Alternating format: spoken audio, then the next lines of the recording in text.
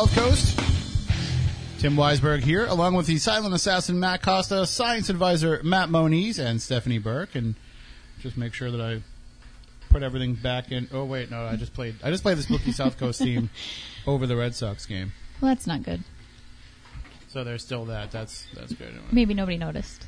I can still hear it. That's because you have the volume up on that computer, I think. Yeah. It is me. Hold on. That's all right.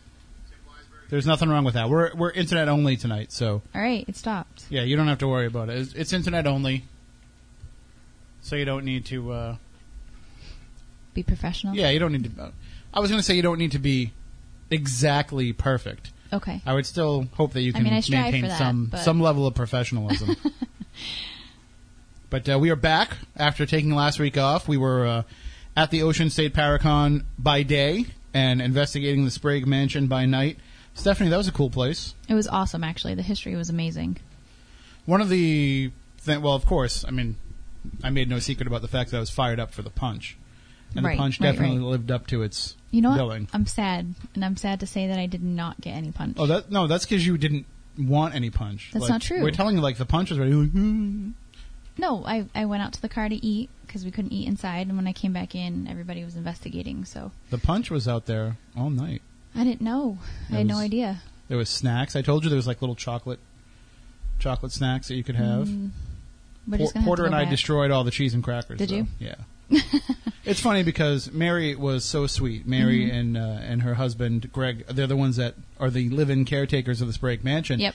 And they put out this nice little spread with the punch with the eyeball floating in it, and then they had all these little treats out for us, and so like I said, Porter and I ate all the cheese and crackers and the grapes and everything, and we're like, well, that's the end of that. She brings out another platter of cheese and crackers. Cute. Oh, so it was adorable, and they were such nice people.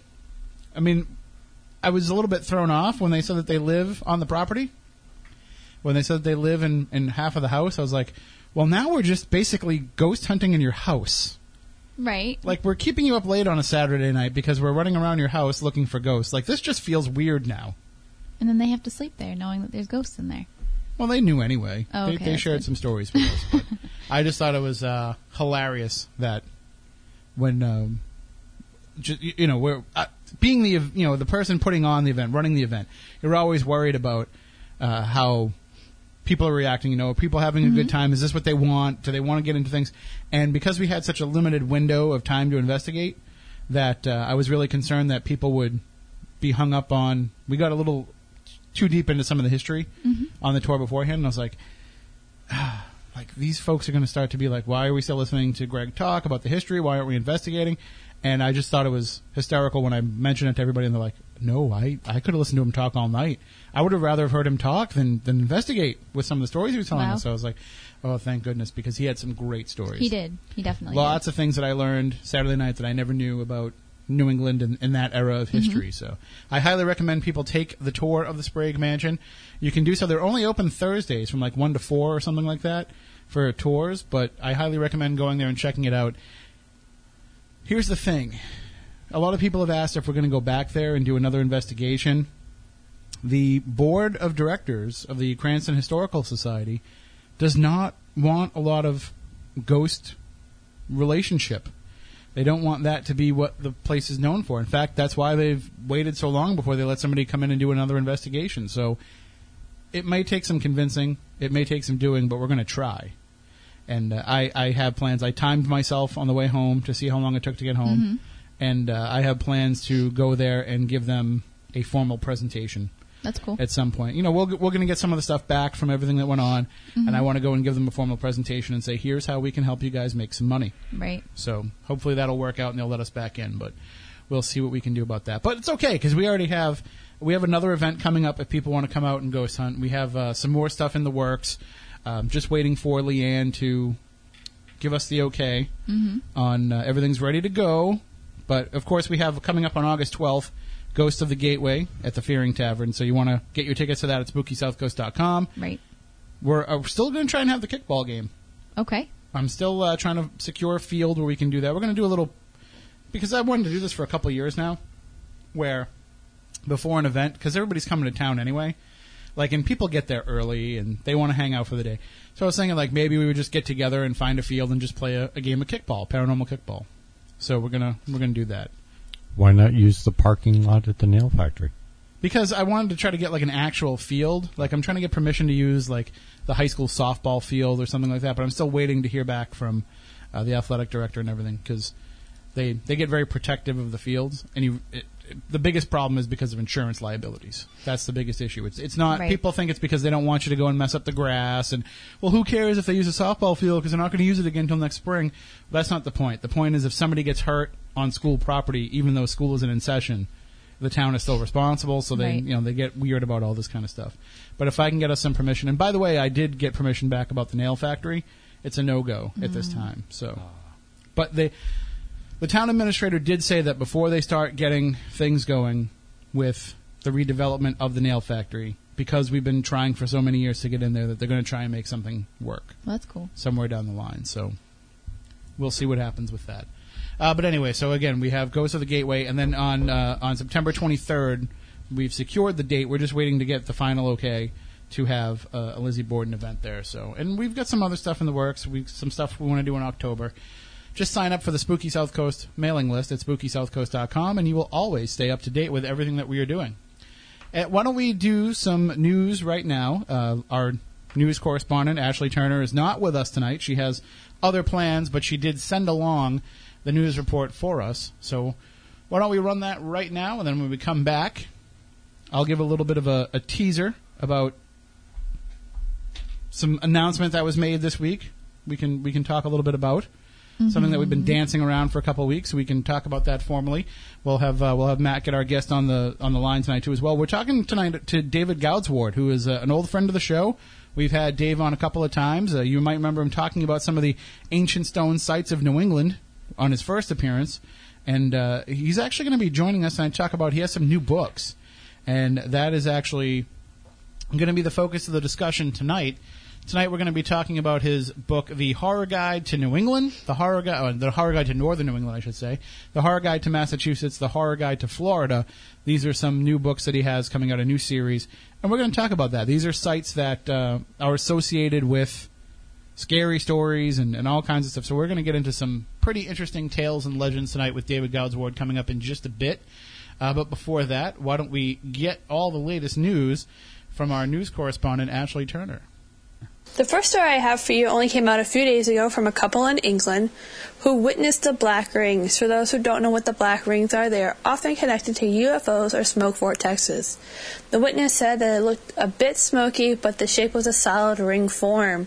But right before this was brought to the attention of the Americans, there was a similar sighting and reporting in Missouri. Could this be the same black rings? Is it connected somehow? Both are still under investigation, and it's something that I'm going to keep an eye out for to see what they bring up and more information I can bring to you for next week. Next story, we're moving across to Egypt. There's been a claim that the Egyptian priest, who is no longer living, has been caught on video. Sean Reynolds and Rebecca Palmer are a ghost hunting duo who are filming in the museum, which holds the tomb of Egyptian priest Nisium. I'm probably pronouncing that wrong, and I apologize. The video already has 28,000 views on YouTube, but there's a lot of debate going on, as if they really caught something or if it's a hoax, because the third person that you see in the video prior to that steps out of frame and is right then and there when you see the shadow that is supposedly the priest. Take a look at the video. It'll be up on our Facebook page, and let me know what you think. I'm interested to know what you guys think. I'm personally still on the fence about it. It's a cool video to watch. Just check it out. And our last one comes from our Facebook page and Twitter. It's quite disturbing and disgusting, and that's what I like to read about, I guess. I'm not really sure. It's a parasite that destroys the tongue of fish and then replaces itself as its tongue for the rest of the lifespan. Now, it's the ugliest looking thing I could possibly ever imagine. Like, I had visions of this while I was sleeping. It was bad. But we had some comments on Facebook from it, from Kristen Tower. She says, "This is why I don't go outside too much. It's scary out there." Cheryl Nelson says, "Just no way. Ew." I am with them 100%. The more I find out about the water, here I am loving it, and I'm a water guru, and then I find out about this stuff, and I'm just like, not no more. So I'm going to be staying away from the water from now on. But, yeah. So that's what I have for you guys this week. Make sure you follow us on Twitter, Instagram, and Facebook to stay up to date with our news stories during the week. Thank you, and have a good night, guys. Bye! So that's Ashley with the news, and I can tell you this much. If she thinks that's ugly, she needs to spend more time around some of the people that we deal with. Right. But nice to get the Kristen and the Mama Cheryl shout-outs there in the comments. And that's what Ashley's going to be doing. She's going to be putting the stories up during the week. Matt, that's been working out pretty well, right, with Ashley putting stories up. And that's a chance for you to interact with the stories and get your comments possibly read on Spooky South Coast during the Week in Weird. So, and we gotta make some. I gotta make a new opening, a new news intro for her as well. Agreed. So we'll see if we can get some. We'll see if we can get some music. That'd be awesome. From people. Speaking of music, I haven't heard back from Mike yet. I think they're investigating, so their phones are off. But there is, okay. So before we get into our discussion with Dave Goudsward, I just want to talk about this for a few moments. Okay. Dave, if you don't mind hanging on, I'm sure that's okay. So we've been talking and we had Porter on a few weeks ago for a few moments, and we mentioned that there's this new show, and we couldn't talk about it. Right. But so now we can finally get it out there. Ghost Asylum is no more. Right. But the Tennessee Wraith Chasers have a new program that'll be debuting August 15th on Destination America called Haunted Towns.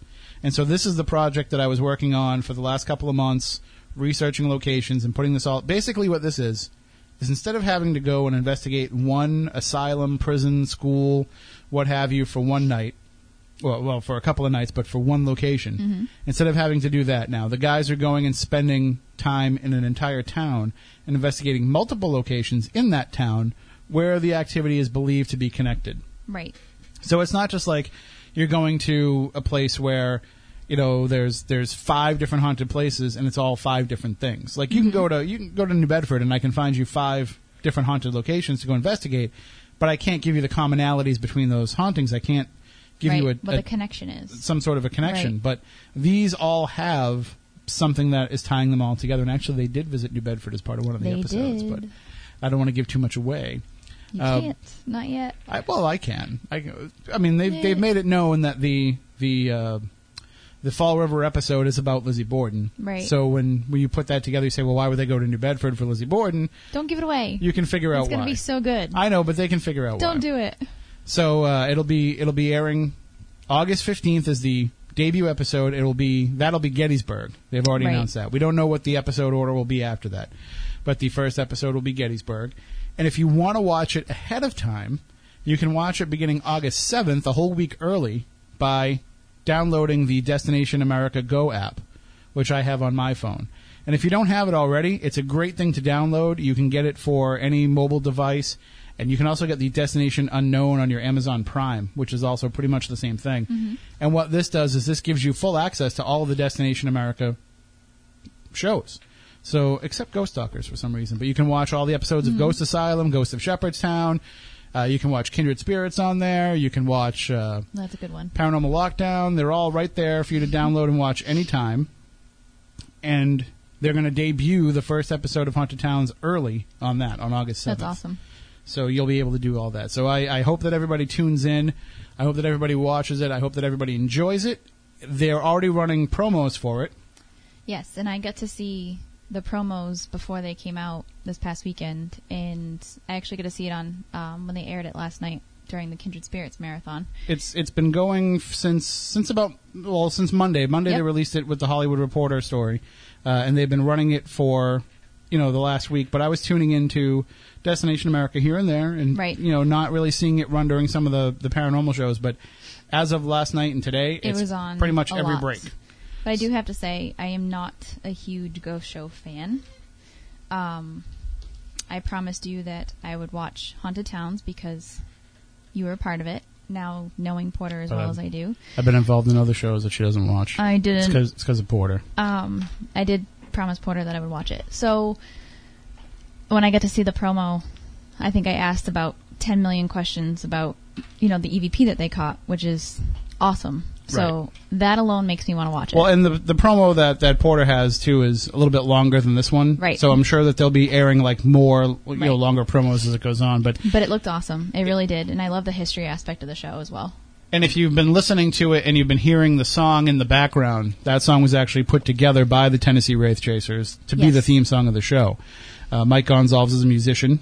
That's kind of like his main outlet, his main creativity, the main way that he funnels his creativity. And so they put together the song, and you can hear it. You can download it. If you are on iTunes, if you're on Google Play, you can download the song. The name of the band that was put together for the recording is called South Tunnel, and the song is called Run Tell the Devil. Yes, and that was put together by Mike, Chris, Porter, and Brannon. And I didn't get permission from Mike to play it. So I think what I can do, though, because it's on the internet. It is. Let's see if I can pull up the... I have it on my phone if you need it. Nope. I want to do it the way... The right way? The way that would be legal enough for us. Okay. Well, I don't see it coming up in the search, but we'll wait and see. Maybe by the end of the show, Mike will get back to us while they're on that investigation and will tell us, hey, it's fine, because I think that he's the technical rights holder. So I think if we get his permission, we'll be all right. I don't know. Unless the network bought it from him, then we're screwed. I don't think so. I think they all have a part of it. But we'll see if we can. But anyway, just go download it. It's only $1, and it's worth it. Honestly, it is worth it. I mean, I'm a country fan anyways, but... I am not. You are not, and you like it. Yes, I am not afraid to admit that I do not like country music, but I like this song. Well, let's get into the discussion tonight with our guest. He's been kind enough to wait a few moments for us, and we've had him on the show before in the past, and he's joining us again. David Goudsward, welcome to the show. I'd give you a big fancy introduction, but we're doing this laid back and relaxed tonight because we're YouTube only. Okay, I can live with that. More importantly, I no longer have the Red Sox in my other ear. Oh, really? Is that what it was, kicking out the game into your... Your hold music really, really is not what I was looking for. Well, I'm sorry. You've been in here in the studio with us. You know what it's like to have to sit and wait for the Red Sox to get over, so we're just happy that now we don't have to do that anymore. We can just stream over YouTube and still get the show out there on time. No matter how bad it gets, the local team here is the Marlins. Well, you guys have won a couple championships, right? At least one that I can remember. I wouldn't have the faintest idea. All I know is that they are the most hated ownership in the entire universe. Well, that much is true. That much is absolutely true. And that's the entire depth of my sports background. Well, you are in Florida, but you are a Massachusetts transplant, though, right? Yes. And... I was reading the beginning of the Horror Guide to Florida, and the introduction that someone wrote for you there talks about how Florida people don't really like the feeling that other states have toward them. But being originally a Massachusetts person, I mean, do you get defensive about Florida when people make Florida jokes? Oh heck, I'm in the front with the torch and the guitar. I'm going to put this as delicately as possible. If, God forbid, something happens to my wife, before she's in the ground, I'll have the for sale sign on the house. So when we and they say romance is dead. When we make jokes about Florida Man, then you're 100% on board with those, right? Oh heck, I've met him. I just found the Florida Man Twitter account the other day. That was all true. All true. That was a fun trip to go down. Well, why don't we start by talking about Florida a little bit, and then we'll kind of work our way back up here, because Florida is one of those places where there's a same thing with Massachusetts. There's a lot of different cultures down there. There's a lot of different, because there's been a lot of transplants who have come from other places and moved to Florida. There's also their own native legends, their own native stories. Is Florida like a perfect storm for a bunch of these legends and stories to come together? Well, it's a perfect storm in the sense of they have more motivation to make the stories known. The example I can give you off the top of my head immediately is I am currently working on a history of Florida sea serpent sightings. Oh, wow. And what I have discovered is that about 90% of them are complete and utter nonsense. And the problem with them is that before we had air conditioning, the only place you could stay down here, take the train down, and you'd stay at a hotel near the ocean. Well, if bookings were a little off, you suddenly had a sea serpent sighting nearby. Ah. And it made all the papers. It ran. New York was constantly running newspaper articles about sea serpents near hotels down here. In fact, Miami had a running joke for years that they always knew when it was tourist season because the first sea sighting had happened. Is that? I mean, there's got to be a lot of marketing involved with the things that go down there because when you're in Florida, you are competing for attention, for tourist attention. There's lots of different things for people to get involved with when they go down there. I'm sure, Disney is a huge draw, so other towns in Florida have to be like, well, what can we get people to stop in our town for if they're already heading to Orlando, or maybe they're heading somewhere else? And there's got to be a lot of that in there too, where you get these legends and you find a way to market them so that you can kind of get on the map. Well, one word, Cassadaga. Yes, absolutely. There were a lot more fun tourist stops. I'm not going to call them traps, but we could go either way on a few of them. But they're all gone because the mouse basically sucked in all the money. Mm-hmm. Weeki Wachee Springs, the mermaids, are now park rangers, technically. The state took over the spring, so all the mermaids are now employees. So technically they are park rangers. Park rangers with tails, but they were filming Tarzan movies at Crystal Springs. Creature of the Black Lagoon, of course, was all over down here. There's an entire I don't even know how to explain it anymore. It's now Marineland, Dolphin Encounter. It is a former film location. They built a giant fish tank with windows all the way around it so that you could film your scuba divers, or you could film your Creature of the Black Lagoon, or you could film underwater. It was designed as a business to fill a niche, and then the tourists found it, and it became even more popular, and then Disney opened up, and here we are.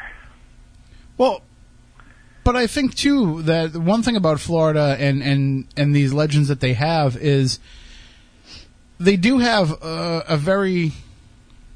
a lot of them have a strong native influence, too. Like, so some of the stuff is going to go, it's going to predate Walt Disney. It's going to predate that influx of tourism. So there's always going to be this tie to the history of Florida with some of these stories that are out there. Yeah, and suddenly I'm having trouble talking. It must be live radio. Part of the problem is that it's being lost. I mean, it's all oral tradition. And it's being modified, it's being sanitized, and the original stories are fascinating, and particularly cryptozoology, which is kind of my strong suit tonight on Florida. There are, half the state is a swamp. And before they started developing air conditioning and real estate booms, most of the state was a swamp. You look at a map of Florida and see Lake Okeechobee, basically everything east, west, and south of it was Everglades. And people just started carving out little civilizations along the shore. Well, they're running into large things that they have not encountered before. Alligators. The Indians have a long history down here of giant serpents. But there are no Indian traditions written down, first or second generation. These are all, oh, yeah, I saw this snake, and it's the one the Indians used to talk about. Well, that doesn't help. So, yeah, there's a lot of it. But the question now is how much of it has been modified by, multiple generations of people telling the story versus marketability. The swamp ape or skunk ape. That's a good example. There isn't a lot of sightings of it down here, but there are plenty of sightings of it if you go on to History Channel, Travel Channel. There's more skunk ape activity up at Lauren Coleman's museum up in Portland than there is actually in the swamp. Right. Well, I think, though, that a good part of it is when you... Florida's a place that when you don't live there and when it's a place that you go... History Channel, Travel Channel, there's more skunk ape activity up at Lauren Coleman's museum up in Portland than there is actually in the swamp. Right.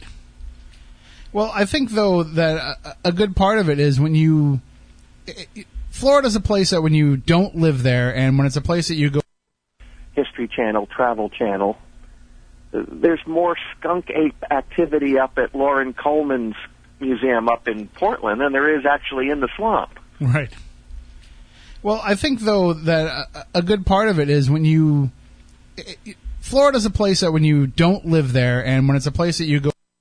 History Channel, Travel Channel, there's more skunk ape activity up at Lauren Coleman's museum up in Portland than there is actually in the swamp. Right.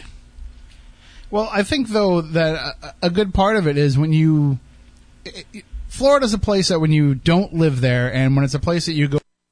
History Channel, Travel Channel, there's more skunk ape activity up at Lauren Coleman's museum up in Portland than there is actually in the swamp. Right. Well, I think, though, that a good part of it is when you...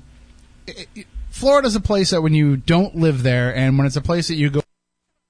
History Channel, Travel Channel, there's more skunk ape activity up at Lauren Coleman's museum up in Portland than there is actually in the swamp. Right. Well, I think, though, that a good part of it is when you... Florida's a place that when you don't live there and when it's a place that you go... History Channel, Travel Channel, there's more skunk ape activity up at Lauren Coleman's museum up in Portland than there is actually in the swamp. Right. Well, I think, though, that a good part of it is when you... Florida's a place that when you don't live there and when it's a place that you go... History Channel, Travel Channel, there's more skunk ape activity up at Lauren Coleman's museum up in Portland than there is actually in the swamp. Right. Well, I think, though, that a good part of it is when you... Florida's a place that when you don't live there and when it's a place that you go... History Channel, Travel Channel, there's more skunk ape activity up at Lauren Coleman's museum up in Portland than there is actually in the swamp. Right. And this is as close as you're going to get to the equator without actually getting your feet wet. And as early as the silent movies. Silent movie capital was Jacksonville. During the winters, it got too cold in New York to film because you had to put lights and heat on, and both of them involved fire, and the film they were using had a nasty tendency to ignite. So when it got cold, they moved to Florida. So immediately, you've got all of this perception visually being impacted all along. I mean,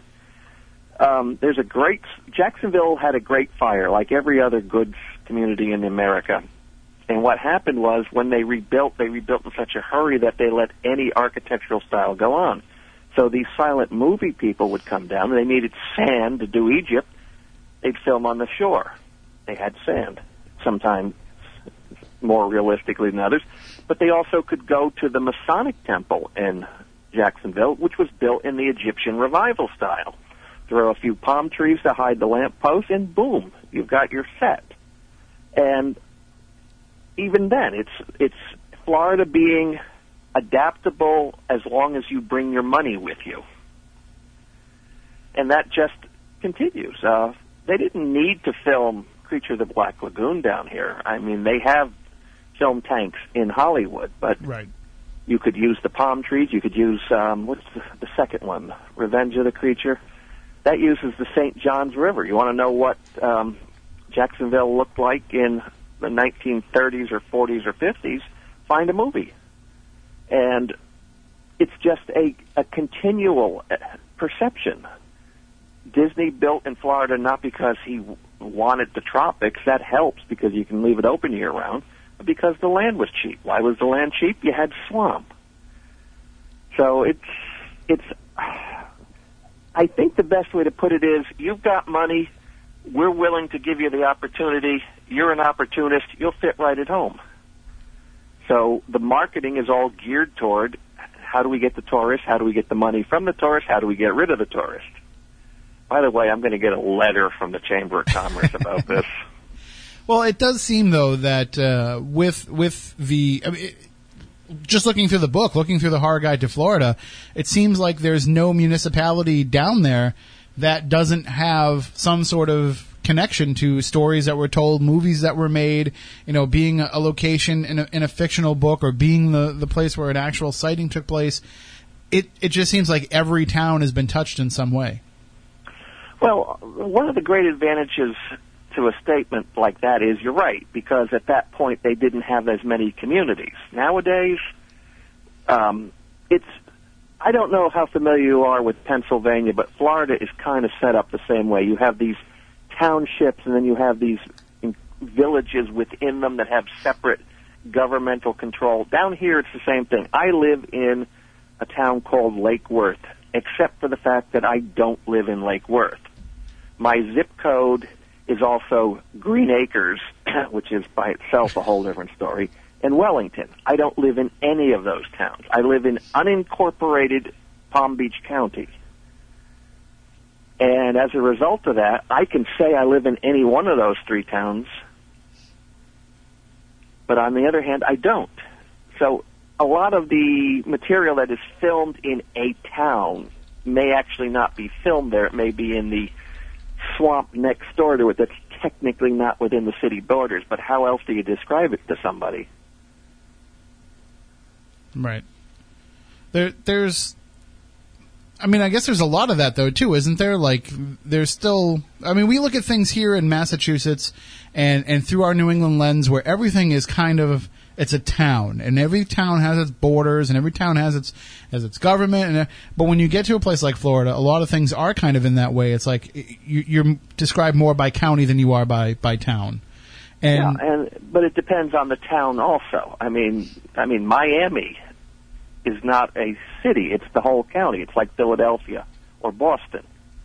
It is technically a government that covers a county's functions, but it's also a municipality. Philadelphia particularly, they have a real aggressive ability to just grab all the communities that are near them and absorb them. And you almost need a separate map of Philadelphia County to figure out where things were before they became part of Philadelphia. Down here, it's the opposite. Down here, Lake Worth is a community. It has its own power grid. It has its own water supply. It has its own coast line. It has its own harbor master. You walk 1 foot outside of those town borders, and it's county water, county electric, county sewage, if you even have sewage. That's a long story. And it's all maintained there. You do not see state police presence, except on the state roads. The sheriff does everything. In fact, some of the smaller communities, such as Green Acres, to use an example near me, have given up some of their independence and now pay the county sheriff to function as their police rather than be in the business of policing themselves. So that the lines blur over time as well. I think it helps, too, that, at least in terms of helping to keep the creepiness of Florida going, it helps that Stephen King has relocated there, and he's now started to use that as some of the centerpiece of some of his stories. Doom McKee was one of the books that I remember, taking place in the Keys, but he's used other Florida locations, and I think that kind of helps. I think that there's been a number of different shows. I think that show Invasion, about the alien invasion that had Eddie Cibrian, I think that took place in Florida. Yep. So you're getting a lot of these more modern stories too. So as much as you've had this long history of it, it's something that hasn't gone away either. Yeah, I mean, Herschel Gordon Lewis, the man who invented modern day horror movies with on-screen gore, Florida. And the reason he was down here was because they were filming Nudie Cuties, which were basically, quote unquote, educational films about the virtues of nudism. And when that market started to dry up, I mean, how many versions of a film can you make where there's a bunch of people playing volleyball? That movie, 1,000 of them at least. And apparently they did. I'll download them all.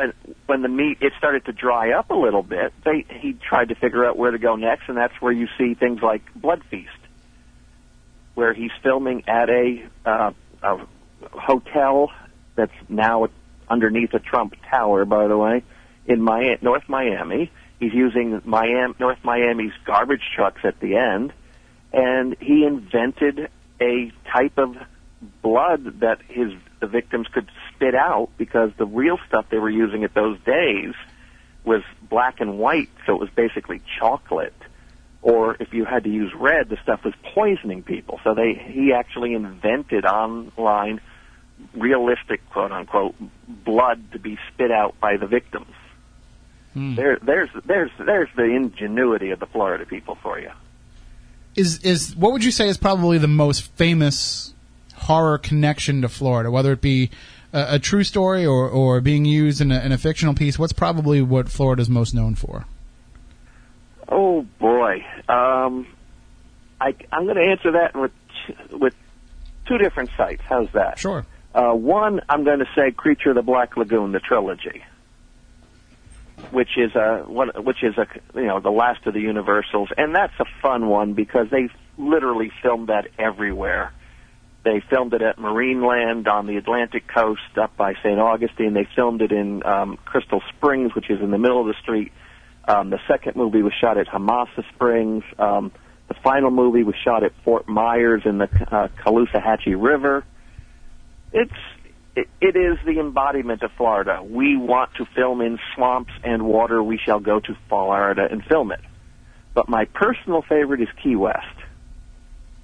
Key West is a tourist town, and the number one tourism down there is the supernatural. Mm-hmm.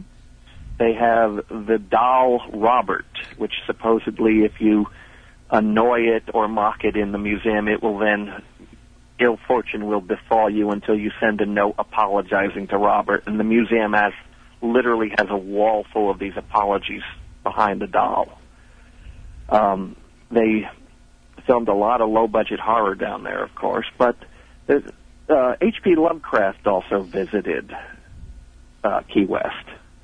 And while he was down here, that was as close as he came to the tropics. He went back to Miami. This is a beautiful segue. It has nothing to do with the question, but it's a beautiful segue. Hold me with this one. No problem. Goes to Miami, takes a glass-bottom boat ride into Biscayne Bay, sees the coral reefs, goes back to Providence, and then writes The Shadow over Innsmouth, which is about a coral reef off the coast. So Florida's claim to fame may also be that Lovecraft really, really liked visiting. I mean, even to this day, people are going down there and trying to reach out to, the ghost of Hemingway is a huge thing in the paranormal world, and of course, one of the stories that I was very intrigued, because as I mentioned, you were on hold, but you couldn't hear us because you heard the Red Sox. But the new show Haunted Towns that premieres August 15th on Destination America. One of the towns that I was looking into for that was Key West, and as I'm researching that, not just the town, but the entire area of Key West.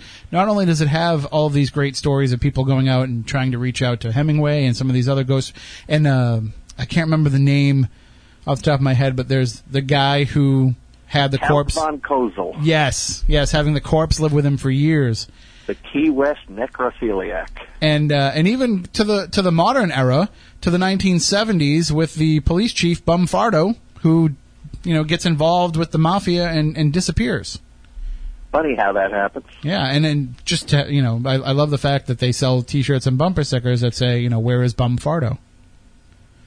Well, the fun thing about Key West is you get down there during the day, it's the beaches, the sunset at the fireworks. At night, it's the ghost tours. There's practically a traffic jam of ghost tours in that town. It's wonderful. Sometimes it's more fun to watch than it is to participate, but they've got one of the most beautiful little cemeteries down there, and the Count von Kozel's victim, girlfriend. I'm not sure what we call her in a case like this, but she supposedly is still buried there in one or more small plots, unmarked and now lost to time. So she tends to be very popular on the ghost tours as well. And that was one of those stories where they're not exactly sure. For those who aren't familiar with Count von Kozel, he was Karl Tanzler was his real name, and he was a doctor. He was a bacteriologist, I think. Oh no, he wasn't even a doctor. He was an X-ray technician. He pretended to be a doctor. Oh, okay. So I guess he was in love with this woman when she was alive, and when she died, he took her body and had her live with him. And yep, she was married. She had tuberculosis. When she died, the husband took off when she got sick, and he convinced the family to let him build her a tomb. And he would visit her regularly in the tomb. And at some point over the course of the years, he got a little red wagon and he brought Elena home with him. Now, there are some great pictures. Key West Library has got a online presence for graphics, and they've got pictures of Elena's tomb. If you look at it, it has a very clean lines, but it looks like the Taj Mahal, done on a very Spartan, almost brutalist level. It's got the arches, it's got the columns on either side. It's just really, really creepy. And, of course, after he was let free, because there was statute of limitations on desecration of a corpse, that particular vault mysteriously blew up about the same time as he got on a train heading back home. But the plaque from that tomb is still in several pieces, but it still exists, and it's in the same Key West museum as Robert the Doll. So it's like that. If there's one building in Key West I do not want to go into at night, I think that one qualifies. Well, what's worse is you can actually see the photos that they found of Elena Hoyos' body, because the Count actually kept her for 8 years, tied her together with piano wire and put glass eyes in when her own eyes rotted out, and would dump perfume all over it so you wouldn't smell the decomposition. And my favorite part, he added a tube into her nether regions so that he could repeatedly over the course of 8 years have sex with her corpse. Well, they were legally married, at least as far as he was concerned.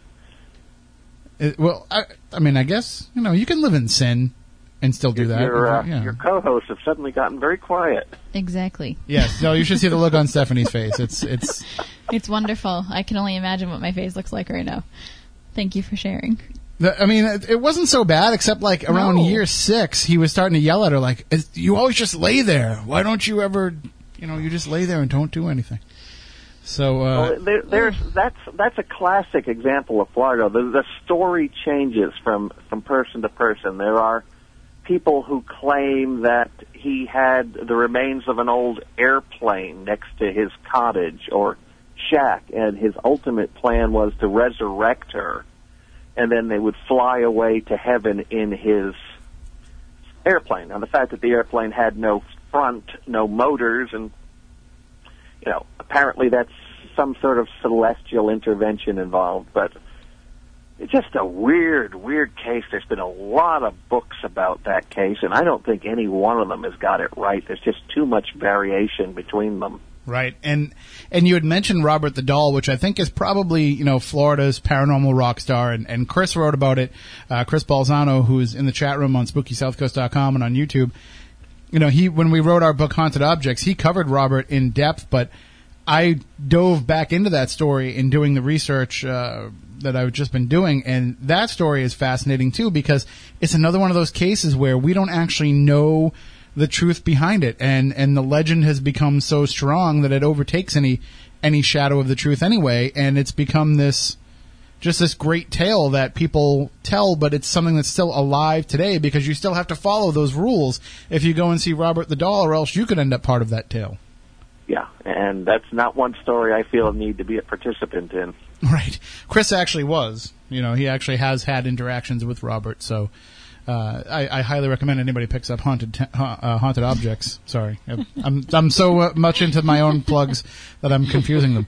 It's so funny. But what I always found fascinating about that story too is that with the Robert the Doll story, there's that variation as to where did the doll come from. You know, some say the housekeeper gave it to Jean, that it was something that was created with voodoo in mind. Other people say it was just, you know, something that was created for him in his likeness as a gift. You know, there's all these stories, and when you have that mystery that can never actually be pinpointed, it just leads to so much more speculation. That's one if Key West was a little bit closer, that's kind of a mantra for me. If St. Augustine was a little bit closer, if Tampa Bay was a little bit closer, that is a story I would love to pursue much, much deeper. And I guess they used to bring Robert other places, but now he just spends time between two different museums down in Key West. Yeah, but I suppose if you're going to be technical about what the rock star is, I'm not sure it's Robert as much as it's the Bermuda Triangle. Right. Which, of course, one of the points is Fort Lauderdale, if I remember.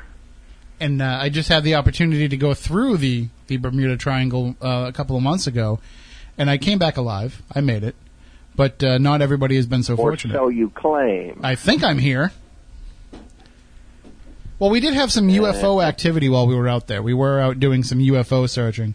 And Moniz is showing. You can put it up to one of the cameras, Moniz, and Matt can get a shot of it if he's able to. But Moniz has a picture of him and Robert the Doll there. And Moniz, did you pull in Elena Hoyos with Robert's body? Did you? No? Okay. No. All right. No. I'm not 100% sure Elena's tombstone, or I suppose it's a plaque, is actually on display most of the time. I got a feeling it's just way too much for the volunteers. Yep, that's our boy. Yep. The good thing about getting back to the Bermuda Triangle, the good thing about that though is it's another one of these living stories. I guess it's not a good thing for those who are the ones that are disappearing, but they're still having issues of disappearances to this day. It's not something that is in the past. It's something that when you go through there is that chance that you might become part of the legend, because as recently as I think it was 2013, they had a disappearance there. Yeah, and it doesn't surprise me and even if it's not a supernatural event, that is just a bad stretch of water. Plain and simple. But just to play devil's advocate here, that whole area also includes an area that I've been playing in, because Bermuda has a folk tradition of giant squid. Oh, so if you got your little boat, well, maybe it looks like lunch. I can tell you that when we were out there, we were part of a paranormal cruise, and John Tenney was in contact with some occultists friends that were back in Detroit, and they said on this one particular night, when it's midnight in Detroit, we want you to go out onto the ship, and on whatever side it was, I forget which side it was. The left side. Port. Okay, so on the port side, everybody gathered together on the port side, and at exactly midnight, these occultists were all getting together, and they were going to try and conjure up something from below the surface. And as we're all standing there, this is about an hour after we had been spotting some UFOs on a UFO watch at the bow of the ship. See the bow, I remembered. So as we were standing there and we're looking underneath the water, we start seeing these little lights that are flashing underneath the water and kind of flickering back and forth and different. It looked like something was lighting up and moving underneath the water. So there's certainly enough weird stuff out there and enough weird energy put into it that it helps some of these things, I think, have strength. Yeah. But I mean, this is Florida, where we have a marker for ships lost at sea and airplanes lost at sea. And of course, the famous airplanes that are lost at sea were the Bermuda Triangle out of the Fort Lauderdale Naval Air Station. Mm-hmm. And they don't actually specifically have a monument to those ships, but those were men lost at sea.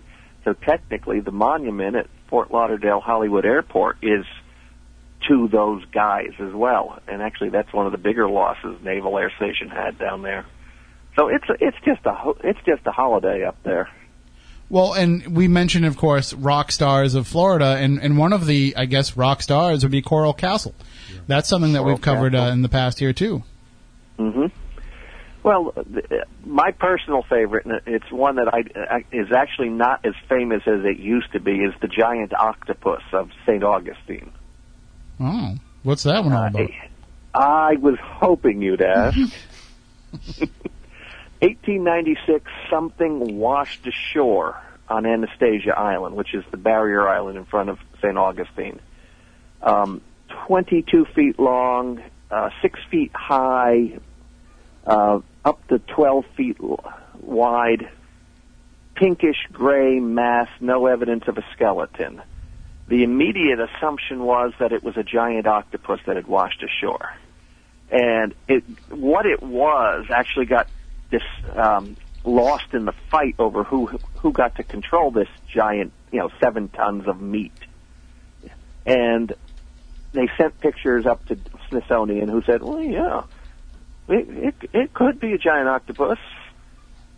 And they sent samples up there, and suddenly they said, oh, no, that's not a giant octopus. That's almost entirely, that's not a giant octopus. There's no tentacles, there's no structure. This is just collagen. And that was the end of it as far as the Smithsonian was concerned. But it took them almost to 2004 comparing tissue samples to figure out that it was actually the sac from the head of a sperm whale. So it's just one big empty bag that had washed on shore. But another example of a folk tale, in 100 years it took to kill it. And I'm still not 100% sure they did kill it. The cryptozoology crowd really hates to lose that one. Well, we do have a question in the chat room, and people can put their questions in the chat room at SpookySouthCoast.com. We're on the Spooky South Coast app. We're on YouTube. Or you can call in 508-996-0500, 877-996-1420. But getting back for a moment, Ross in the chat room wants to know what you think about Coral Castle, if you have any thoughts on Coral Castle. Oh, I'm impressed that they found a picture of the St. Augustine octopus now. Matt is on point. He is the best. If he knows who took that picture, I'll give him double points. Oh, he might find it. Oh, I know he'll find it, but if he doesn't, the man who created the St. Augustine Historical Society, a fellow named DeWitt. Wow. Like I said, I've been putting a lot of time into sea serpents down here lately. As for Coral Castle, I'm not sure what to make of it. I mean, I know the tourist spiel. It was built by one man by himself, and with the unpronounceable last name that he has. I will never forget it. Edward Leedskalnin.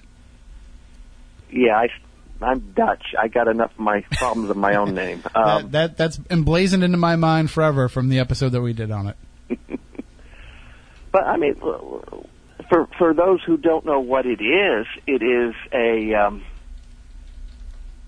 beautiful, beautiful thing. He supposedly built it because he was spurned by his betrothed, who frankly sounded a little young for him, but that's just between you and me. Well, it is Florida, so. Yeah, well, yeah, even Florida's got, no, who am I kidding? We got no standards. It's something like 1,100 tons of coquina, which is basically a sedimentary rock, shaped and placed into position, apparently by himself. Carved furniture, castle tower. I don't know.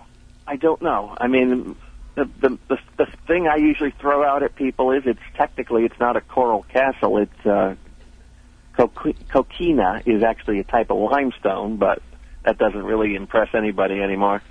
But yeah, I mean, coquina carves very easily with metal tools, but in terms of getting a multi-ton slab up on its side,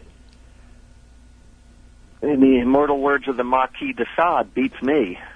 Right. I mean, it is. And that is believed to be a place that brings a lot of power and energy to it, and that could be helping to feed into all the weirdness of Florida.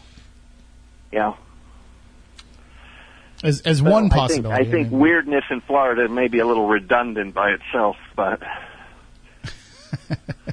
Sorry, go ahead, Moniz. Yeah. What are your takes on the St. Augustine Lighthouse? You know what? The first thing I always ask is, which one do you mean? Because I think half of the stories that you hear about the barbershop whole one, the current one, actually date back to the previous one, which was a shorter coquina. Again, we're back to that structure that was built by the Spanish. And it's actually only I don't even think it's 2 miles down the road, and it's just stone ruins at this point. But a number of the haunting stories that I've heard, it seems like they're confusing the two lighthouses. So that's kind of where I walk into it. There's a lot of ghost stuff, and there's a lot for two even, but to have two right next to each other like that, I mean, it's weird. It's weird even by St. Augustine standards. It's certainly a go-to destination for a lot of people, though, when they want to go down there and check out some of the, some of these Florida stories. That's always on everybody's map. Mm-hmm. And I know that we were talking about how Disney has become such a piece of identity of Florida, the main piece of identity for Florida for a lot of people. And Disney has its ghost stories, too. Disney has its weirdness stories. Disney has all of these strange things that are associated with it as well. I'm even thinking about the fact that there was a book that came out a few years ago, probably about 10 years ago now, where that talked about Disney's connections to ley lines.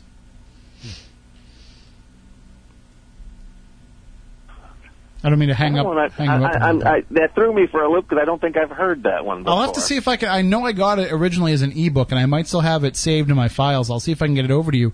But that was just one of the many theories, is that's why Disney is a place of such energy, is because it's built on ley lines, and that they were trying to funnel some of that energy. But just Disney in general has weird stories associated with it. Yeah, well, if you ever look at a map of the Magic Kingdom and the utilidors underneath, that does have some alignment to it, whether that's just construction and architecture or if it's deliberate. That's out of my field. But I will tell you my favorite story about Disney has nothing to do with Orlando. It's actually Anaheim. When they opened Pirates of the Caribbean, Walt didn't think the skeletons looked realistic enough. So he went to the University of California and got real-life skeletons and put them in the exhibit. So when you went through Pirates of the Caribbean, when you saw the skeletons, they were actually skeletons. And it was only later when the technology caught up and he could make realistic-looking skeletons that they quietly got rid of them. But there's a persistent rumor to this day that if you look in the Pirates treasure room at the end of the ride, there's a skull in the back of it, and that actually is the last piece of the live bodies that were there. That is a real skull, supposedly.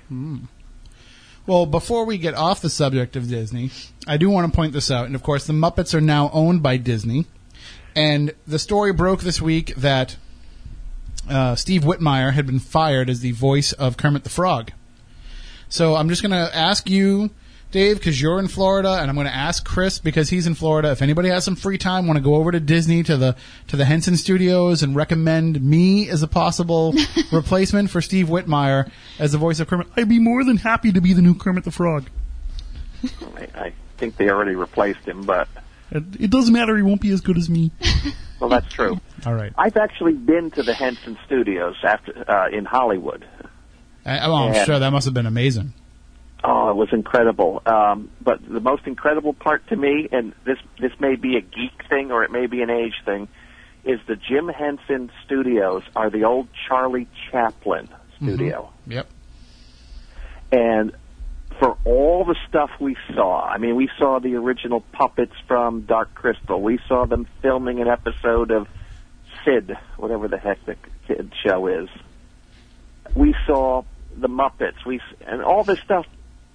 My highlight of that visit was picture of me standing next to Charlie Chaplin's original film vault, Oh, wow. which is a metal vault on the outside of the building because, of course, films were flammable. And all the film, I'm geeking out just thinking about it again. Well, So close to so much greatness.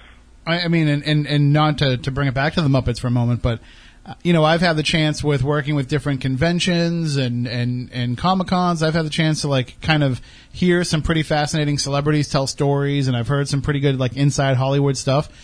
And I think one of my favorite speakers I've ever heard listen was Mike Quinn, who was a Muppeteer, and hearing him talk about working on the Dark Crystal, working on Star Wars and things like that. He's Nine Nub, and so to hear all of these stories about working closely with Jim Henson was fascinating to me, and there was definitely a magic around that, and I'm sure that magic, already tapping into the Charlie Chaplin magic, kind of only amplified it even more.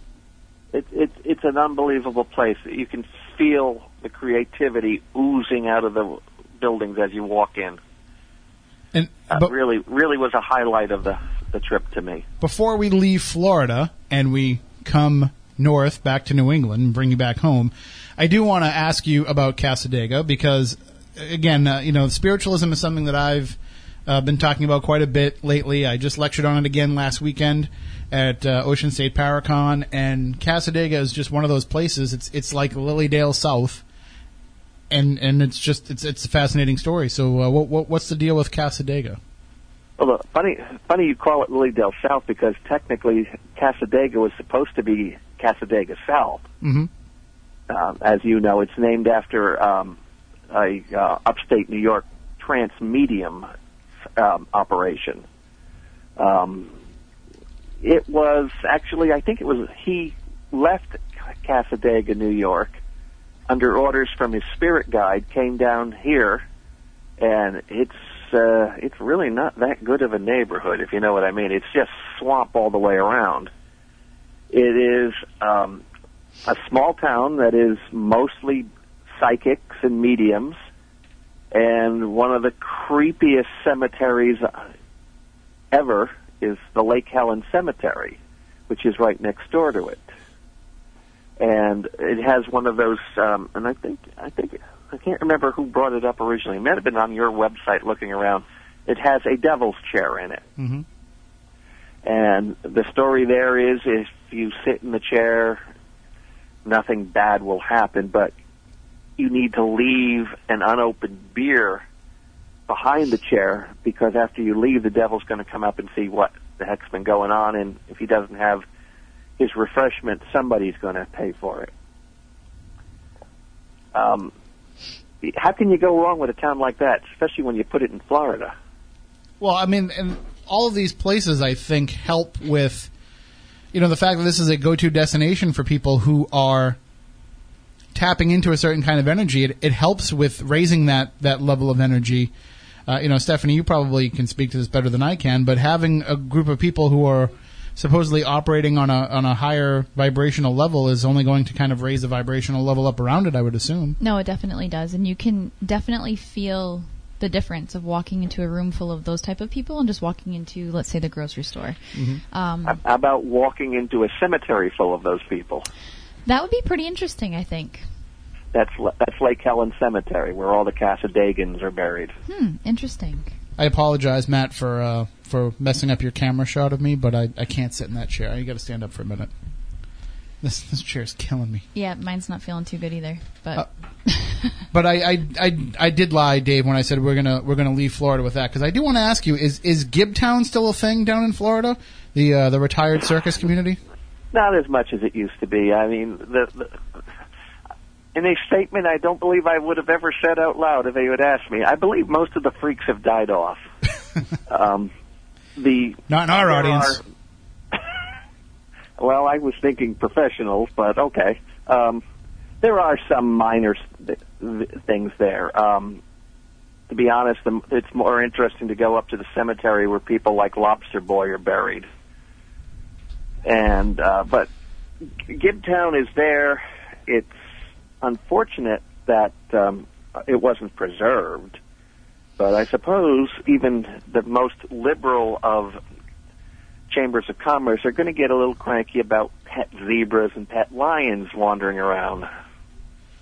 Well, I mean, I just ask only because, the Barnum and Bailey Circus, Ringling Brothers, is over now. So I'm sure that a lot of those folks are going to retire, and they'd be probably looking to go to a place like that. Yeah, I mean, I think Gibtown probably had its last hurrah, and I may be wrong about this, when Scully and Mulder visited back in, season 2. Oh, I forgot all about that, yeah. Going way back.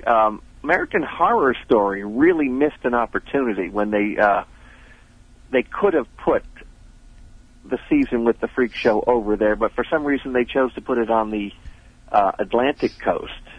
Yeah, I mean, I think it was actually would have been down by me in Jupiter. I think it was supposed to be, it was supposed to be like an allegory to that. Yeah, I mean, there's no question. But Gibtown was basically the winter home for the circus sideshow, and I do not know if they ever changed the zoning laws, but they were allowed to keep circus animals and circus trailers, and I'm not sure there's enough of them left that it's a community the way it used to be. So there is supposedly traces of it if you know what to look for, where the giant, I think it was actually called the Giant Diner. The world's tallest man had a restaurant. He actually had one of his old shoes out front, size 100 billion, triple X wide type thing. And I have heard rumors, I have not been able to find it, I have not confirmed it, but I have heard rumors that a piece of that show is still adhered to the wall or the brick fence that near where the building was. So it's more like traces. There should have been more work done to preserve it, but who knew the circus would ever die? Well, why don't we kind of use that circus connection to to kind of bring it back to New England a little bit. There was Mrs. Tom Thumb from Middleborough, Massachusetts. Mm-hmm. So General Tom Thumb, who was part of the circus for many years, his wife is a Bumpus from Middleborough, coming back up to New England. That was a beautiful segue, Thank by the you. way. It's also, I think, the first time anybody's ever used Mrs. Tom Thumb as a segue, mm-hmm. And probably be the last. But well, that's really between her and Mr. Tom Thumb. Do you find, and of course you have 2 books from this series, with both northern New England and Massachusetts, do you find that this area is just more flush with horror connections and strange stories than Florida, or do you see it as kind of being, it wasn't so hard to find them in either place? I think the difference, particularly with Massachusetts compared to Florida, is that New England venerates the old. Florida tends to bulldoze it and put up a Trump Tower. Right. So as a result, the old buildings remain, so do the old stories. Now, Mrs. Tom Thumb, to fall back on your segue, was a Bumpus, as you said. Yes. Bumpus is a very, very, very old name in Massachusetts. In fact, it was the second boat. Mayflower was first. Bumpuses came over on the second boat. That's how far back it goes. It has absolutely nothing to do with Mrs. Tom. I really don't like calling her Mrs. Thumb. But it's an example of what you're talking about. She could, if she chose to, or if I chose to for that matter, we could trace her all the way back to the Plymouth colony and the 1640s. And then because of her affiliation with Plymouth, we could take her back to England. You don't see that in Florida. In Florida, you have St. Augustine, the oldest continually inhabited place. But none of the buildings date back that far. There were older buildings in New England because the English burned St. Augustine to the ground in the 1710s. So, yes, it's the oldest continually inhabited, but the buildings only date back, you can tell I'm a New Englander, they only date back to the 1700s. Plymouth Rock, 1640. How many stories are attached to that alone? You know, Plymouth Colony, possible cannibalism, the first bad winter. It stays, the stories stay when the property stays, when the buildings stay. Are there ghosts in Florida? Yeah, but where's the ghost going to go when you tear down the building it haunts? Right, and, well, unfortunately, a lot of the times they just stay on the property and they stay into the new dwelling, which is what we see a lot of here in New England. You know, we have people say, well, my house is only, 40 years old. How could it be haunted? Yeah, but what was there first? And that's where it comes down. Florida, the best, I'm trying to think of a good example, and there really aren't any. The old houses were shacks along the rivers or the shacks along the ocean. And there's nothing there now. Those shacks are, Lake Worth, go back to the old hometown here, that was a series of fishing shacks along Lake Worth back when it was still fresh water. Then they opened up the outlet and made it brackish, but there's nothing there to haunt because it's now beach. And the buildings have been set back because of environmental concerns. So what's a spirit to do? There does seem to be, with New England stories, with New England legends, and it doesn't have to be just ghosts. It can happen. We have our own sea creature stories. We have our own cryptid stories. All of these stories that we have, there is a very much a protective nature around these stories that even if people don't believe them, even if people want to consider them all to just be storytelling and hogwash, we also don't want anybody else bastardizing them either. They have become part of our fabric, and this goes all the way back to the time of the Pilgrims when we had stories that were coming even from that era that they were very protective of. So it's kind of ingrained in us as New Englanders to protect our legends. Yes, and we've got certainly enough of them. French and Indian War, from my neck of the woods up in Haverhill. Let's not forget our Hannah Dustin. What's that story? But Salem witch trials. The Salem witch executions were not the first witch executions in New England, mm-hmm. but they're the ones that have become, to phrase it indelicately, marketable. Connecticut had a number of hangings that predate Salem by decades. They were embarrassed by them. They've gone away. They're starting to get a little more press nowadays, but when you say witches New England, you immediately go to Salem. You don't think Connecticut. Right. And one of the things too that's amazing about the Salem stories is that people don't understand all of the background behind it. They don't understand the history behind it. They don't understand the just the way that things were in Salem at that time, with just the politics of the area, with the class warfare that was going on there. There's a lot of aspects of that story that are just lost in the basic telling of, there was this housekeeper that, put these girls into a spell, and next thing you know, everybody's getting hanged for being witches. Yeah, and the kicker to this whole thing is Salem isn't where it all took place. It took place in Danvers. Right. Well, it was Salem Village at the time. The court case and everything were in Salem proper, but Giles Corey was actually pressed to death out in Danvers, which is still a rough way to go. But people forget that wasn't a standalone. There was the Connecticut cases beforehand. Then there's the second spike of the witch trial, which took place in Andover, which in those days was everything north of Salem all the way up to the Merrimack River. So North Salem, North Andover, and everything. In Andover, somebody's wife got sick, and this rocket scientist came up with the idea, well, perhaps she's bewitched. Let's bring a couple of the accused witches from Salem up here and see what they think. Right. What could possibly go wrong? And then a lot of it was based on, courtroom theatrics, where, if you bring those girls into the room, well, of course the person who's accusing them of witchcraft is going to have an adverse reaction to them, because otherwise everybody's going to know you're making up this story. Yeah. But I think part of also up in New England is interconnectivity. The Salem witch trials, everybody knows who Nathaniel Parris's witch.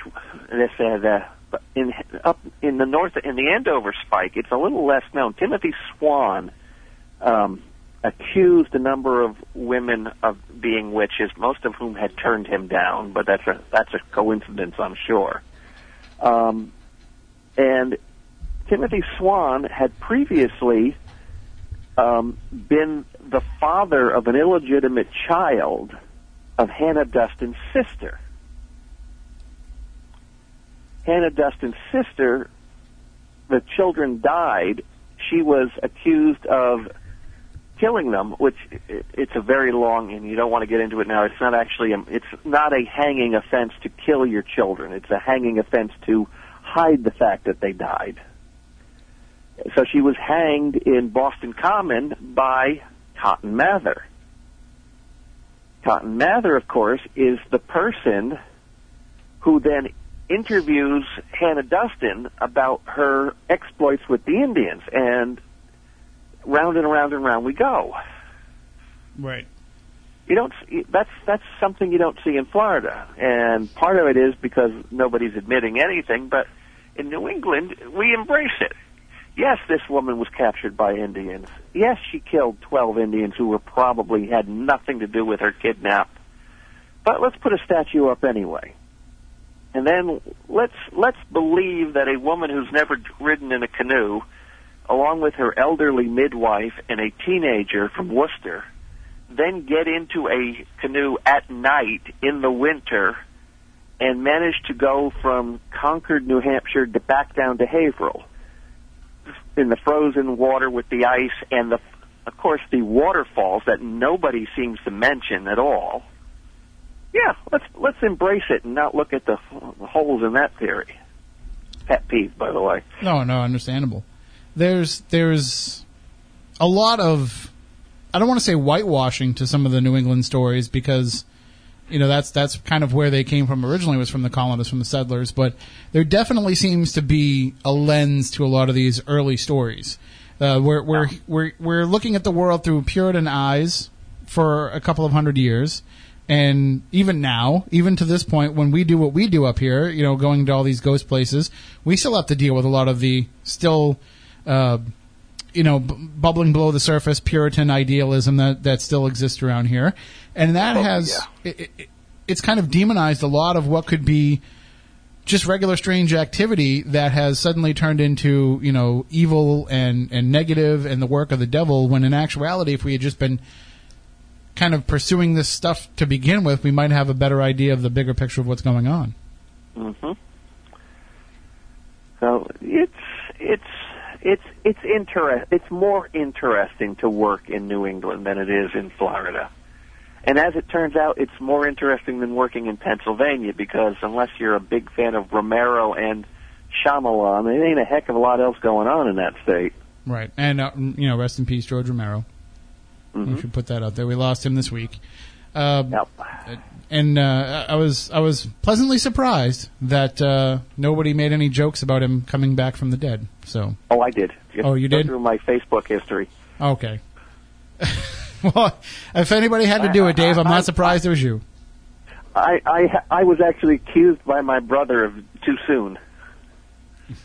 Well, yeah, I think that probably might have been, but when you're dealing with zombies, how long is too soon? You don't want to wait too long, right?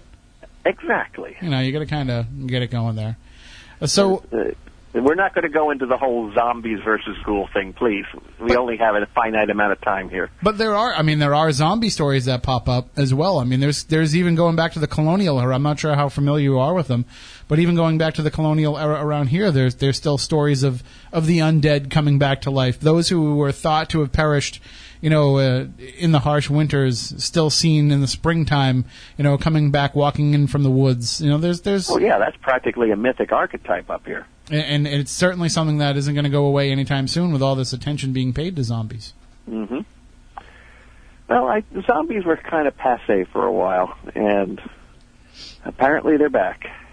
Yeah, that's a lot of these types of stories are cyclical in nature. There are time periods where some stories are told more than others. What's kind of your favorite? And when we're dealing with New England, and this could be either for the Horror Guide to Massachusetts or the Horror Guide to Northern New England, but when you're dealing with stories up in this area, like what's kind of your favorite? Do you have like a favorite era, a favorite concentration of stories, a favorite area? What is it that kind of stands out to you that if somebody said to you down in Florida, hey Dave, you're from New England, tell me one really weird story up there that would be something that I wouldn't normally hear about? Oh, God. I love getting caught by surprise. That is not something I was expecting. Well, I'm not going to ask the usual questions That's here. all right. I got it. It just takes me a minute sometimes to think out loud. In the Crawford Notch, up in the White Mountains, there is a story that Nathaniel Hawthorne used to tell. In fact, he made it into a story. And I'm completely blanking on what the name of the story was. The Ambitious Guest. It's coming back to me. It has nothing to do with the fact that I have a PDF of the book in front of me. It's a short story he wrote. It was based on an actual story up there. And it was a family who... The real story, he made it into one of his classic little pieces, but the real story is there was a family who set up a cabin at the foot of the mountain, and the mountain was prone to avalanches at this point.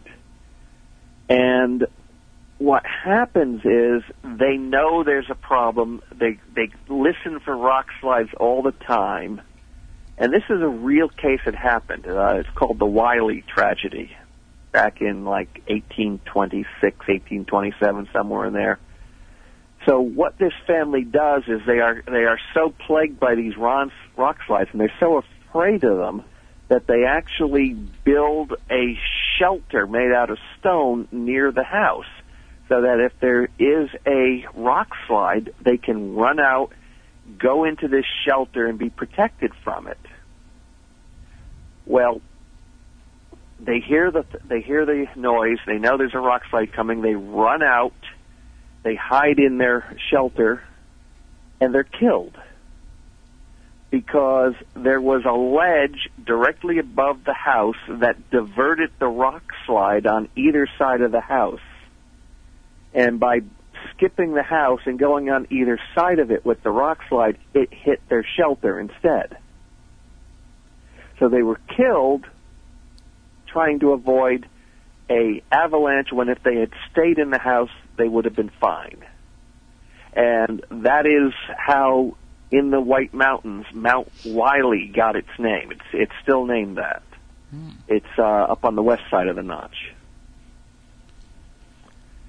I'm scrolling through now for those who are not familiar with the Horror Guide series. I mean, you have, as I mentioned, the Horror Guide to Florida, the Horror Guide to Massachusetts, the Horror Guide to Northern New England. Is this going to be something that is going to be, across the nation? Is that the plan? Well, I don't think we'll live that long based on the output level. My brother is up to his armpits in other projects, so I'm doing Pennsylvania by myself right now, which I can do because I lived in Pennsylvania for 10 years, so I've got some familiarity with that state as well. We would like to get southern New England done next, but, that's basically Lovecraft. Right. And a lot of ghost movies in Connecticut. So we haven't been in a hurry. Lovecraft is one of my major projects down here, and I really find it very easy to get Lovecraft out when you're working on Lovecraft in Florida at the same time as you're working on a Horror Guide to Rhode Island. So we're staggering it a little bit now.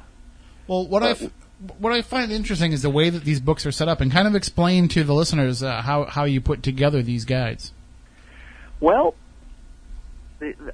I used to use the term, imagine a turn-of-the-century gazetteer, but apparently nobody remembers gazetteers but me. It is a alphabetical listing of towns and villages, and in some cases a lot of specifics. When you get to a town like Boston, for instance, it's Boston, a particular street name. So it's set up alphabetically by town, and it is a series of small listings for what took place on that location. And what it allows you to do is it's sort of a combination of suggested future reading, history of horror, and, you know, where films were shot. So it almost becomes a reader's advisory as well as just a fun way to show what was filmed where within the state. And northern New England in particular has got some really funky stuff going on. Mystery Hill is the one that I use all the time. Mystery Hill, and this is one of my pet theories, is what Dunwich Horror was based on. Lovecraft had been visiting a suitor. Apparently, she thought it was a romantic suitor. It turns out Lovecraft just really liked to travel, and she brought him up there, saw the sacrificial table. A few years later, he writes the Dunwich Horror with its sacrificial table, and the description of walking up to the hill matches the terrain. The story itself is probably based on Wilbraham, Massachusetts, but the sacrificial table is North Salem, New Hampshire. Of course, Uncle Stevie lives up in Maine. Everybody knows that one. Right. But well, he's more down your neck of the woods these days, most of the time, anyway. Well, he owns the whole damn island at this point. He has a huge estate on Casey Key. Probably 6 or 7 bedrooms. It's got its own pool. And he didn't like one of the neighbors, so he bought him out. And that's his guest house. So he's got like 3 of these houses in a row now. So he's got, 15, 16, 17 bedrooms between the 2 houses, 3 pools. Horror has been very good to Uncle Stevie. Well, and I think that that's part of the mentality of people in New England is for some reason there's something about our collective psyche up here that plays into that allows horror to kind of flourish. That's why you have people like, I know that Poe was, around the place, but Poe and Lovecraft and now Stephen King, they have a lot of New England roots in what it is that they do. Yeah, and their predecessors as well. Sarah Orne Jewett, probably the first person to write a collection of stories, some of which are supernatural, some of which are not. But the concept of a unified world based on a community, that's her idea, Dunnett's Landing. That was before Arkham, that was before Castle Rock. She's the one who came up with that concept. It's a dying little fishing village on the coast of Maine, and that's where all her stories are set. That was a brand new concept when she came up with it. There's horror stories that go back and just scary stories that people would tell going all the way back to, as I mentioned, the Pilgrims. And I've talked to our friend Jeff Campbell about this. He runs the Plymouth Night Tours, and they have a lot of different stories that they tell there. And there's a lot of different haunted places in Plymouth that people can visit, but you can just feel it when you go to a place like that. When you go to Plymouth, when you go to Salem, you can feel that in the air, and you can kind of feel that in the environment of this strangeness that goes on. Stephanie, you probably pick up on it anyway, based on things, but for even like the normal person, not that you're not normal, but even for people that don't have your ability to tap into things. Careful there, you're in trouble already. Right? I'll just keep digging. Yeah. And, but, even just folks like us that don't have those sensitivities can experience it when we go there. We say, wait a minute, there's something about this place when I go there that just feels odd. Right. Well, Mystery Hill up in North Salem, which I have some minor familiarity with. I ran it for a couple of years. Is the closest I've got to an encounter, because we were up there on Halloween, which we were up there because we had to keep people off the site. You talk about insurance being an issue. People wandering around the woods at night is not a good thing for your insurance. Right. So locals would tend to want to go up there to, quote unquote, see the witches. So we would go up there, and we would discourage people from going up there, and we would chase people off. Because the other thing that just concerned us is if somebody has a ceremony up there, and that wax drips into a sensitive test zone, it completely screws up the carbon-14 datings. I mean, Mystery Hill, for all its quaintness and all its odd history, is still a functioning, working archaeological site. And the last thing you need is a 2000 BC carbon date that's messed up by somebody dropping candle wax on it. But we went up there, and we were not staying up at the top of the hill. We were using the viewing platform to keep an eye on things. But it's Halloween in New Hampshire. It tends to get a little nippy. So we were going up the trail, and over the tree line, suddenly coming down past us silently, 3 balls of white light. Just kept going, and that was it. Unfortunately, the guy I was on patrol with had his weapon out already and was spooked to death. I went up by myself after that. He calls them ghost lights. I'm inclined to think they were earthquake lights, but I think that's just frame of reference more than anything else. I'm a big fan of tectonic stress syndrome as an explanation for some of the more questionable UFO sightings out there. And Mystery Hill is a classic example of a place that can issue earthquake lights. It's a piezoelectric discharge, so Larry can have his job. And that would be similar to what we saw, but to this day, I still have no idea what we actually saw up there. One of my favorite stories, and you mentioned it in, you have it in the Horror Guide to Massachusetts, is, I don't know if you recall it off the top of your head, but Joseph Jeffries in the town of Sandwich. Do you remember that? Yes. Just because Rip Van Winkle. I have a personal connection of why I like this story, but if you can share that with the listeners.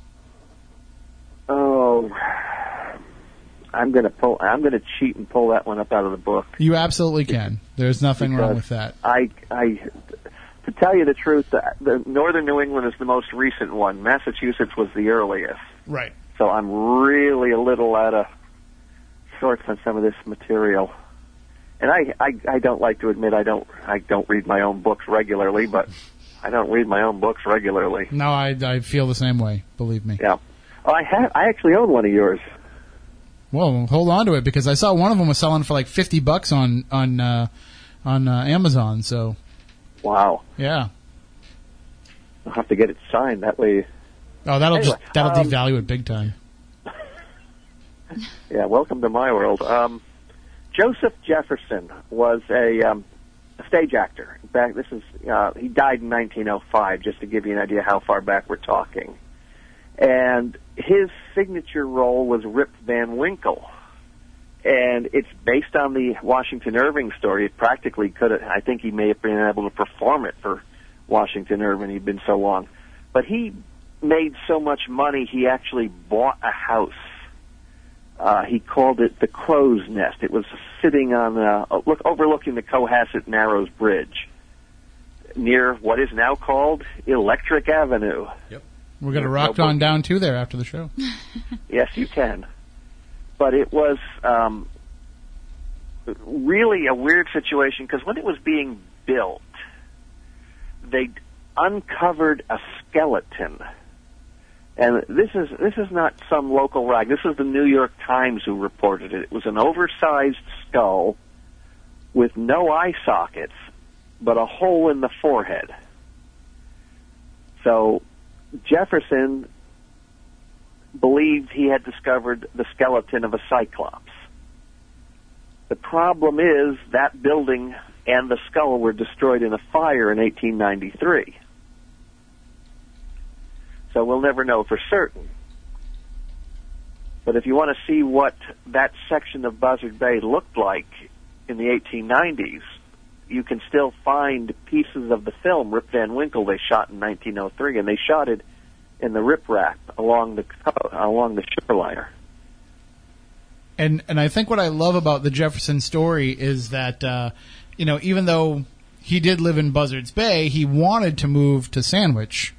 Yes, he did. And they didn't take too kindly with an actor wanting to come to town. Oh, scum of the earth. An actor person. Especially back then, because we're talking about, back then, before films had really become part of the culture, people really looked down on actors. Oh, yeah. I mean, this is a traveling actor. That's one step above pond scum. Despite the fact he had one of the biggest houses in the area, and despite the fact that his next-door neighbor and BFF was Grover Cleveland, right? He wanted to build his house in Sandwich. They wouldn't let him, so he built it where he did, and then he just got himself buried at Bayview Cemetery to spite them.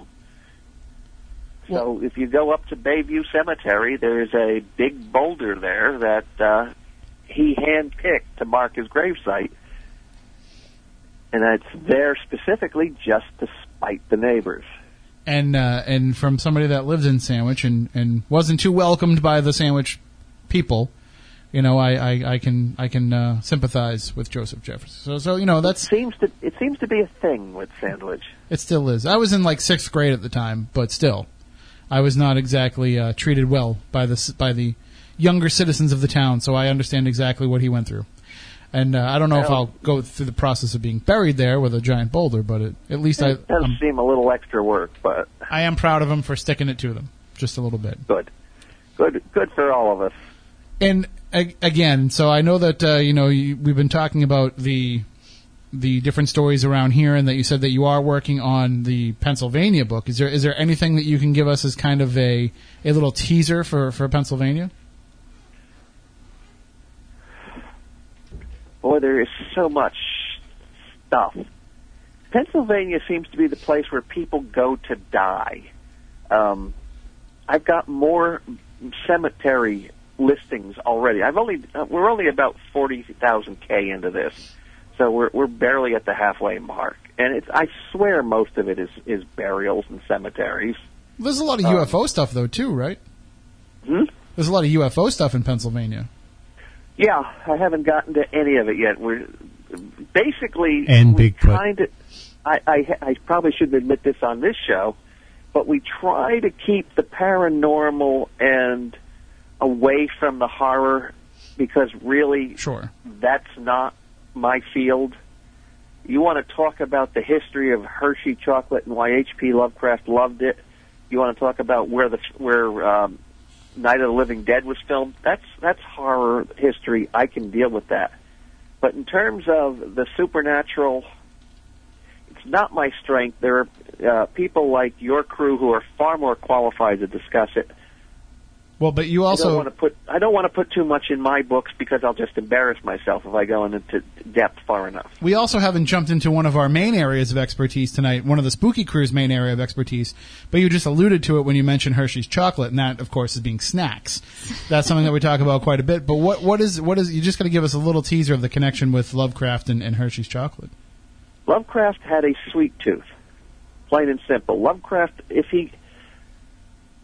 probably half of the reason why he died so young was because he was so malnourished most of the time. He didn't know he had a cancer.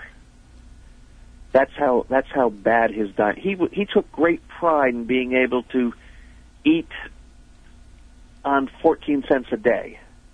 Wow! Now, I actually went out and did the math on this. It's as bad as it sounds even today. A 14 cents meal for him, and he only ate once a day or twice if he was really feeling lucky, was half a can of chili, a block of cheese, and a donut. That was basically a day's food for him. That actually doesn't sound that bad. Yeah, for one meal. But what would happen is he would cut back even harder when he was traveling, because he was so tight on the money. And he would keep snacks in his room, because that way he could eat that, buy it in bulk at the local supermarket, and not spend money on things like real food. And one of his favorite snacks was Hershey's chocolate. It kept well, except when he got to Florida, where he kind of stopped doing that. But he would keep a can of nuts and some chocolate in his room, sometimes a little cheese, and some days that's all he was eating. So Hershey's chocolate was his favorite. He says so repeatedly in letters to people. In fact, his aunts, rather than send him presents, clothes that he needed or cash that he needed, he wouldn't take it, but he would take the chocolate when they mailed it. Well, I can tell you now that the paranormal runs on Swedish Fish up here now. Well, one of the great shortcomings to living in Florida, one of the many shortcomings to living in Florida is I can't get fluff. Well, we'll have to mail you down some. There's a world without fluff is a world not worth living in. I was looking at a 5-pound bucket of the stuff on eBay or Amazon. It was tempting. That's like my love of that Jeff Belanger got me into. My love of Skyline chili. That I can't get around here, so I had to work out a deal with Greg Newkirk to send him Necco wafers in exchange for Skyline chili. I don't know of anybody who goes out of their way for Necco wafers, but okay. Yeah, apparently he loves Old Man Candy, and that there's no more Old Man Candy than Necco wafers. I'm going to tell you a story I have never told anyone. Oh. In my wild, impetuous youth, I square danced. And the reason I tell you that horrible secret is because I danced at Northern Essex Community College, which is called up there Necco. Oh. So what do you give out to the guests when they come? Necco wafers. And what do they do with them? Throw them right back at you? I don't remember anybody ever eating any, but... So I just want to let you know that this just popped up in the chat room. Chris Balzano says he can get fluff on his coast down in Florida. Well, again, he's, let me think, he's Fort Myers. So, well, listen, I don't know how long of the drive is from where you are to where he is, but it's got to be worth it to get some fluff from the guy. Well, let's see, I'd have to go down to Fort Lauderdale, get on Alligator Alley, cross the Everglades, and come out near Estero, which I'm going to mention Estero again in a second now that I'm thinking of it, and then up to Fort. Yeah, it's about 3.5 hours. Totally worth it. But Estero is one. You talk about a Florida place. It was another cult like the Casadegas mediums, and they were. I mean, they aren't anymore, but at that point it was a medium cult. Estero was a group from up north who came down here and built a utopian society. Their belief was that the world was hollow and we lived on the inside. And it was a celibate cult, except for the master of the whole thing. And when he died, he said, "Don't bury me. I'll be back in a few days." So they put him in a nice bathtub with some ice, and he didn't come back, and he didn't come back, and he didn't come back, and things started getting a little unpleasant. So they put him in a crypt, but the crypt actually had a door he could open when he did come back. And they waited 5 or 6 years, and he never came back, and the entire operation folded eventually, and his crypt was swept out to sea. It's not the most auspicious end to a cult, but it's all we got. The old buildings from the Estero cult are now a state park. It's a swimming and hiking thing, but it's also got an interpretive area with these old buildings. It amuses me. Oh, absolutely. Well, why don't you let everybody know how they can get these books, The Horror Guide to Florida, The Horror Guide to Massachusetts, The Horror Guide to Northern New England, plus all of your other work. All of my other work as well. Everything I have, everything I ever wanted to be, everything that I plan to write will always be available on Amazon. You can go to my website if you want, which is my last name, Goudsword.com, and you'll see my website and you'll see my brother's website. Just click on my smiling face and you'll go to my private little site, which basically lists every book I ever wrote and a few that I won't even admit to. And they're all there. And it's absolutely worth going and checking out all of his work, and check out some of his past visits with us here on Spooky South Coast. Dave, we thank you so much for joining us. Hopefully you'll let us know when the Pennsylvania book is done. I will do that. and thank you for having me. All right. You have a great night, and say hi to Scott for us as well. I will do that. Thank you. All right. Take care. That is Dave Goudsward. And again, you can check out his website, goudsward.com, GOUDSWARD.com. And we'll have it linked up on SpookySouthCoast.com as well for you. And it's absolutely worth going there and checking out and seeing all of the different work that they've done. Again, the horror guides, H.P. Lovecraft and the Great Altar Stones of New England. And that's one of the early things that one of the very early things we talked with Dave about on the show is ancient stone sites of New England and America's Stonehenge, things like that. Definitely worth going back and checking out those episodes as well, which you can get all of our episodes free on iTunes or wherever you find podcasts. Also on YouTube, we have all the video archives. Pretty much everywhere you can find podcasts, you can find us. And I've noticed that over the years, podcasts have become very protective of their archives. You can only get like the most recent 10 episodes, and then you have to pay subscriptions for the rest of them.